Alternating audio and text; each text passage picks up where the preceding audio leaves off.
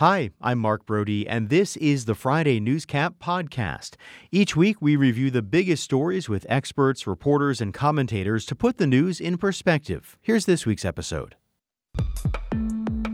I'm not afraid to face Kari Lake. What I am concerned about is the embarrassment that occurred during the GOP gubernatorial debate, and I am not going to be a part of her spectacle. Of course I'll accept the results if the election is fair, honest, and transparent. Of course I will. Our polling is showing a 1-point lead for Katie Hobbs, 45.8% to 44.8% for Kari Lake. Basically a dead heat in the governor's race, which is showing the race is definitely narrowing at this point. We have folks that are approaching our elections workers as they go into the site. They're taking pictures of them. And regardless of what the intent is of these people who are taking pictures of our elections workers, they're harassing people. The federal government has been negligent in their responsibility in securing the border. So the state of Arizona acted. And with me to talk about Katie Hobbs and Kari Lake's dueling sit-down interviews, new polls in some top-of-the-ticket races and more are Lorna Romero Ferguson of Elevate Strategies. Good morning, Lorna. Lorna, are you there? Yeah, can you hear me? And we can hear you now. We're also joined by former congressional staffer Roy Herrera. Hi, Roy. Hi, how are you? I'm doing all right. So, Roy, let me start with you on Katie Hobbs' interview on Arizona Horizon on PBS this week with Ted Simons. Did we learn anything based on what she had to say? Well, I thought the interview was substantive, meaning, I think Ted did a good job of asking questions about her, vision for Arizona if she became governor. And so I think in that sense, we learned something. Now, of course, I'm a political junkie, so I don't know if maybe I'm the only one that, learned anything or was watching, from that perspective. And then we're going to see on Sunday, Kari Lake's own interview. And I imagine that interview is probably going to be a little bit more aggressive, I would guess. But, the underlying issue, of course, related to all this is this issue about whether or not they should have had a debate, because that's what, ultimately the coverage is focused on over the last few weeks. And, I think if you're the Katie Hobbs campaign, obviously, now that you've done the interview and Kari Lake's going to do her interview, that puts this whole controversy to rest. And, there's a focus more on the actual substantive issues that the governor has to deal with. Roy, maybe it'll put the issue to rest. But I mean, here it is, 4 or 5 weeks later, and we're still talking about this. That's right. And, I would imagine that and I don't know this for sure, but I would imagine the Hobbs campaign probably didn't anticipate that this would last this long as far as an active issue. And then there's, again, the concern of whether this is an issue that actually moves voters or not. I mean, there's an argument that it doesn't, that it's a debate about debates and people, won't necessarily care about that. But because this has gone on too long, the question I think is whether this is sort of penetrated with the average voter in a negative way related to the decision not to debate. Lorna, Katie Hobbs had said that she wanted to talk about issues. She didn't want to be part of a spectacle with Kari Lake on stage. And as Roy pointed out, the conversation on PBS did talk about a lot of policy issues. Does that put the issue to bed, do you think, for this campaign? Definitely not. And I do think, I disagree with a little bit of Roy's assessment here that the Hobbs campaign didn't anticipate that this would last as long, this debate controversy in the media. They're the reason why it's lasted so long. I mean, if the Hobbs campaign would have just said from day one, no, we're not going to participate in the debate period, then maybe the story would have died down sooner. But they kept this lingering of we want a different format. And they were just very vague of what that even meant. And it took them weeks to even come up with a new proposal to the Citizens Clean Election and PBS of what that would even look like. And so they prolonged this into a multi-month story.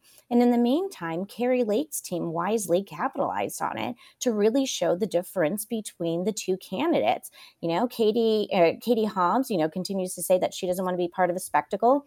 Okay, let's be honest. Sometimes in politics, some things are a spectacle, right? And Kari Lake, I think she countered that wisely by saying in multiple public forums You can even write the questions, Katie. You can pick the moderator. You can pick the venue. You can pick all of it, and I will show up. So it really shows a contrast of leadership. And I think that's what voters are looking for right now is, and especially in contrast to the Biden administration, where you could say there's a lack of leadership. They want somebody who's going to stand up for Arizonans and is going to stand up against the federal government and stand up to do what's right. And so, I mean, that's just been a disaster for the Hobbs campaign. And we're only a few weeks away from Election Day. People have their early ballots in hand right now. It's impacting voter decisions right now. Lorna, what are you expecting on Sunday night? Kari Lake will be interviewed by Mike Broomhead, an opinion host on KTAR on AZTV. What are you looking for? I'm looking forward to see, and I respect Mike Broomhead. I think he's great at what he does, and he's been very upfront and honest about his relationship with Kari Lake, and obviously she's been on the program multiple times, and so she's comfortable with Mike Broomhead. Yeah, I'm interested to see what kind of questions he pushes her on, to show voters or that maybe haven't seen him interview her before, talk about her positions about some of these more controversial issues. I don't think it's going to be a softball interview by any means, but there's obviously certain policy positions that Kari Lake has that Mike Broomhead disagrees with, and he's made that known before. So I'm really looking to see if he mentions those. And, I think Kari Lake is going to take this as an opportunity to point out every flaw from the Hobbs, interview. That's probably one of the, the best assets of doing this interview after Hobbs sat down with PBS is she's going to attack her for her positions on abortion and a number of other things that she talked about, universal ESAs, the new vouchers that we have in Arizona. She made it very clear that she opposes that. So Kari Lake's going to take that opportunity to expose her on those key issues. Roy, let me ask you about a new poll that came out this week from High Ground, a very well-respected polling firm here in the Valley and the state, that basically showed the governor's race essentially tied. It had Hobbs up by around a point or so, but well within the margin of error. Very, very close race at this point. Is that what you were expecting at this point? It is, and I'm not surprised that the polling is showing that. I mean, High Ground is a great pollster, and I think they usually get things right here. And so them showing Hobbs up by 1 point, I think, is about what I think we're at right now. And you've seen other polls that I think have shown the race significantly tightening over the last month or so. And I think that's right. And it's also something that was, I think, always going to happen in a state like Arizona in a midterm year, where, it is an uphill climb for Democrats, given President Biden being in charge and having low popularity in D.C. So the fact that we had polls that had Democrats way ahead in, August and September, that was always going to sort of come back to the mean here. And we were ultimately going to have and are going to have very close elections where, either side could win. And to Lorna's point, I mean, I very much agree. I have a lot of respect for Mike Broomhead. And I think that he is going to ask, and I hope that he's going to ask tough questions, in particular questions related to some of the extreme positions that Kari Lake has taken, especially when it comes to elections and the idea that perhaps you would not certify future elections or accept the results of future elections, which is obviously a direct threat to democracy.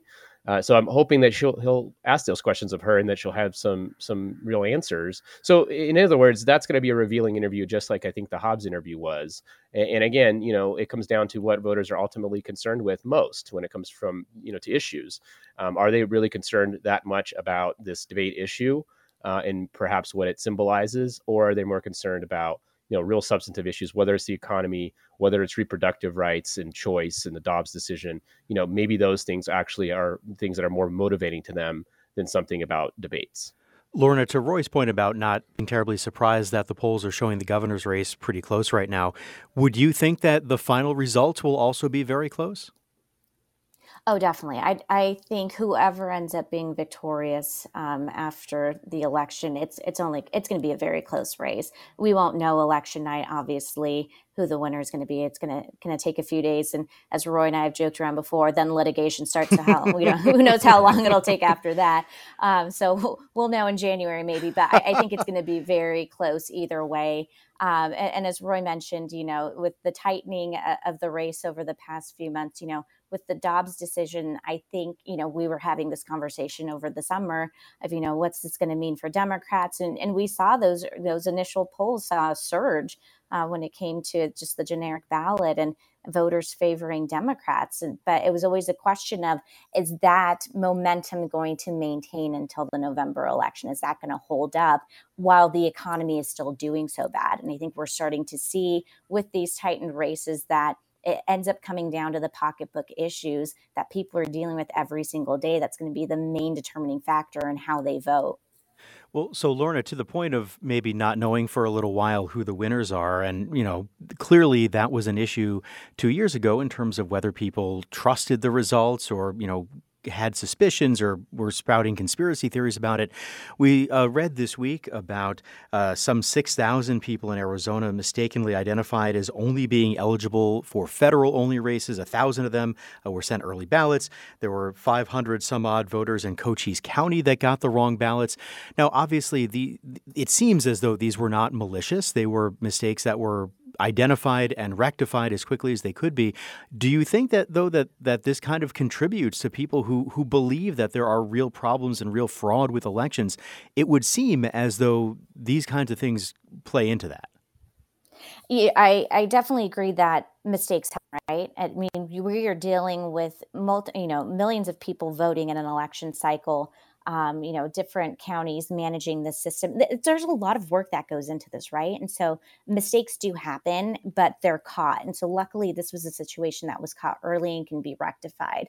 And, pre-2020, Trump stop the steal era, there were mistakes that happened too, right? Mm-hmm. And so it's just now a different type of scrutiny, right? And so there are going to be folks who take these examples and say, see, the system isn't working, and use it to their advantage and use it as a talking point to push whatever their agenda is, which I think is unfortunate. And so I feel for the folks who are running our elections this cycle, especially in the county level, and even our volunteers that are going down there, because there's just a heightened sense of scrutiny.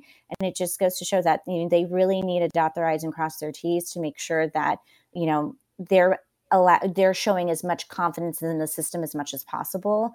But you're right. People are going to take this and use it as a political tool. Roy, before we go to break, how concerning is it for you? Not necessarily the mistakes, although obviously you never want to see mistakes in something as important as an election, but in terms of what the perception might be based on what these mistakes are. I mean, it's definitely a concern from my perspective, and I'm intimately involved as an election lawyer in trying to deal with this as it comes, and hopefully, there are mistakes, like Lorna said, that happen every election cycle. It's an enormously complicated, task to put on these elections, and we have incredible election administrators in the state at the county level that do a really good job putting these on, but that, nobody's perfect, and these things happen and they get caught and they get fixed, which I think is what's going to happen here. And similarly, to Lorna's point, I mean, we're not going to know who is necessarily the winner in all these races right away. Certainly not on election night. It's going to take potentially weeks for there to be, a finished count. Mm-hmm. And that provides an opportunity for folks to come up with conspiracy theories, even though that count is very much part of the normal process of the safe and secure elections that we have in Arizona. So I'm very concerned about it. But I think there's a good system in place by the election administrators and lawyers and all these folks and law enforcement officials to address it if it comes up. My guests this week are former congressional staffer Roy Herrera and Lorna Romero Ferguson of Elevate Strategies. Lorna, let me ask you about Attorney General Mark Brnovich referring True the Vote, that's the group that put out the 2000 Mules movie, refer them to the FBI and IRS. Basically, they made all these claims. They said they'd give us the data. They never did. I'm curious what you make of this action by Brnovich's office, but also what you make of the timing of this move by Brnovich's office. I was actually kind of shocked by it because, you were thinking at this point, everything that's happened the past 2 years with the audit and these quote unquote investigations and then, this mule situation, that nothing would actually be taken seriously about holding these people accountable that are pushing these conspiracy theories. Right. And so I was actually pleasantly surprised to see it. I wish it would have happened sooner. I just feel like at this point, anything that's going to hold these people accountable and show that what they're actually revealing isn't true isn't going to change any hearts and minds at this point, unfortunately. This has been going on for far too long. People are kind of set in what they think happened or didn't happen in 2020. And so I'm happy that the Attorney General decided to take that action. But I don't think it's really going to change general sentiment when it comes to the 2020 election.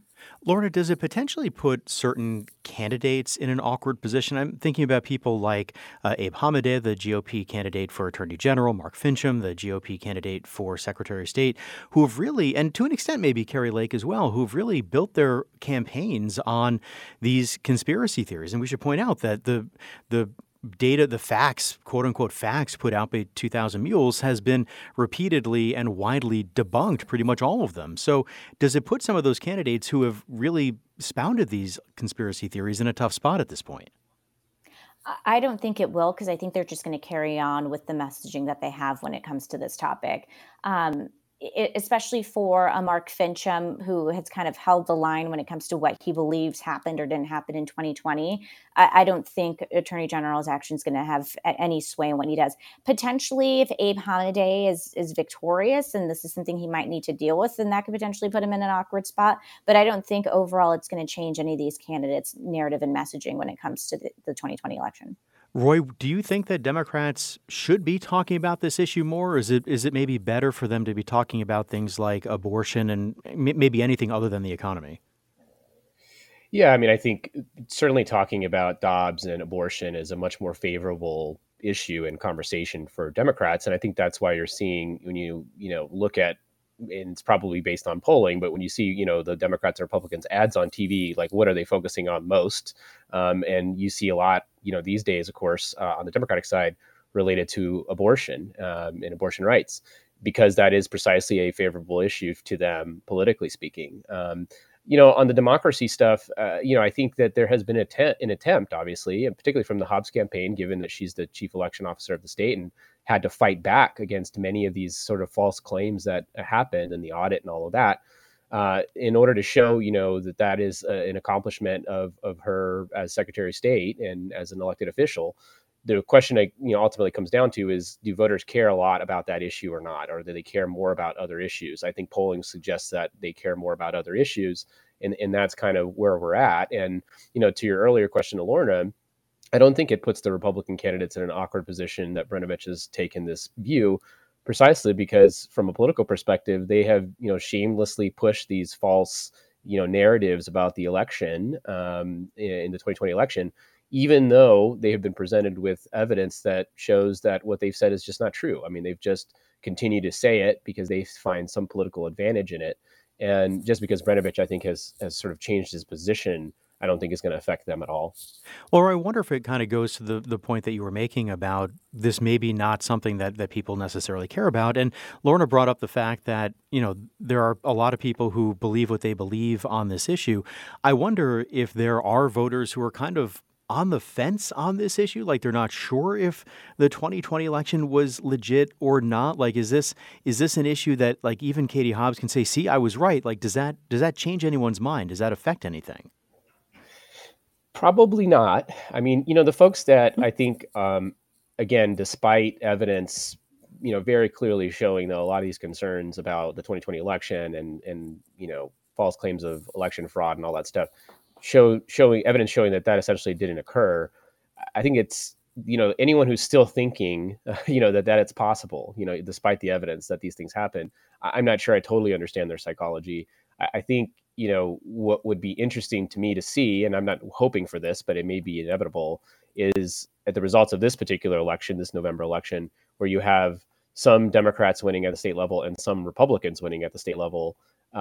It sort of begs the question of like, well, if the election is so fraudulent, then how is it that Republicans also won, even though Democrats won? I mean, was it fraudulent just for the Democrats that won and not for the Republicans? So there's a certain like illogic to this, to I think folks that are intrigued by or believe in this stuff. And I'm just not totally sure how to reach those folks. All right. So, guys, last couple of minutes here. I want to get to the state-federal debate on immigration, which has been going on for years and years and years. The feds told Governor Ducey to take down some of the shipping containers that he had put up sort of along the border as a barrier there. Ducey has said he will not do that. Lorna, does this become an issue in the races in the last couple of weeks at all, or is this more of a policy thing than a political thing? Oh, Republicans are totally going to capitalize on this to just show that it's another failure of the Biden administration to do nothing to secure our border. I think, given the sensitivity of this topic here in Arizona, where Democrats are trying to be competitive in statewide races, and the Mark Kelly, Blake Masters race is tightening too, probably more than they're comfortable with, and the Biden administration is saying this, it's not helpful to their candidates down ballot. And, Governor Ducey's response was spot on. The federal government's done nothing when it comes to this issue. And they would have been better off just being silent until after the election and then figuring out a way to reach out to the governor afterwards to say, how can we remove these, shipping containers, to then end up putting up their fencing that they claim they're going to start construction in January. God knows when that will ever happen, because you know how slow the feds are. So I just think it was a terrible move and terrible timing by the Biden administration. Well, and Roy, to that point, Mark Kelly has made a big deal in his campaigns about working to fill gaps in the wall and to put up fencing and barriers along the border. How do you think this controversy, this back and forth, might affect him? Well, I mean, I always view this issue, as what I typically say is two things can be true at once, right? So I viewed Ducey's actions when it comes to the shipping containers as performative. I mean, essentially, this was a political actor trying to make a political statement and, using it as a photo op because they think that that's politically favorable to them. And obviously Republican ads are very much focused on the border because they think that's a good issue for them. And this is sort of part of that. But at the same time, I can also believe that obviously the federal government has not done enough when it comes to how we address the border, as well as immigration reform. I mean, as you mentioned, it's been decades since we've actually done anything substantive in this area. And it's been Republican and Democratic administrations that have failed. And we're in this position where there needs to be a fix. And I know Senator Kelly has, at times been critical of the Biden administration in its failure to do some of these things. In fact, filling the gaps that you mentioned. Sure. So, how it's going to affect him, I think ultimately comes down to the fact that, he's telling voters that he's trying to fix a problem that has existed for decades. And that includes being critical of a Democratic president. All right. We'll have to leave it there. Roy Herrera, Lorna Romero Ferguson, thanks to you both for being here. Appreciate it. Thanks so much. You've been listening to the Friday Newscap from KJZZ's The Show. It's an original podcast recapping the week's biggest stories with experts, commentators, and reporters. You can get the full show podcast at podcast.kjzz.org. I'm Mark Brody. Thanks for listening.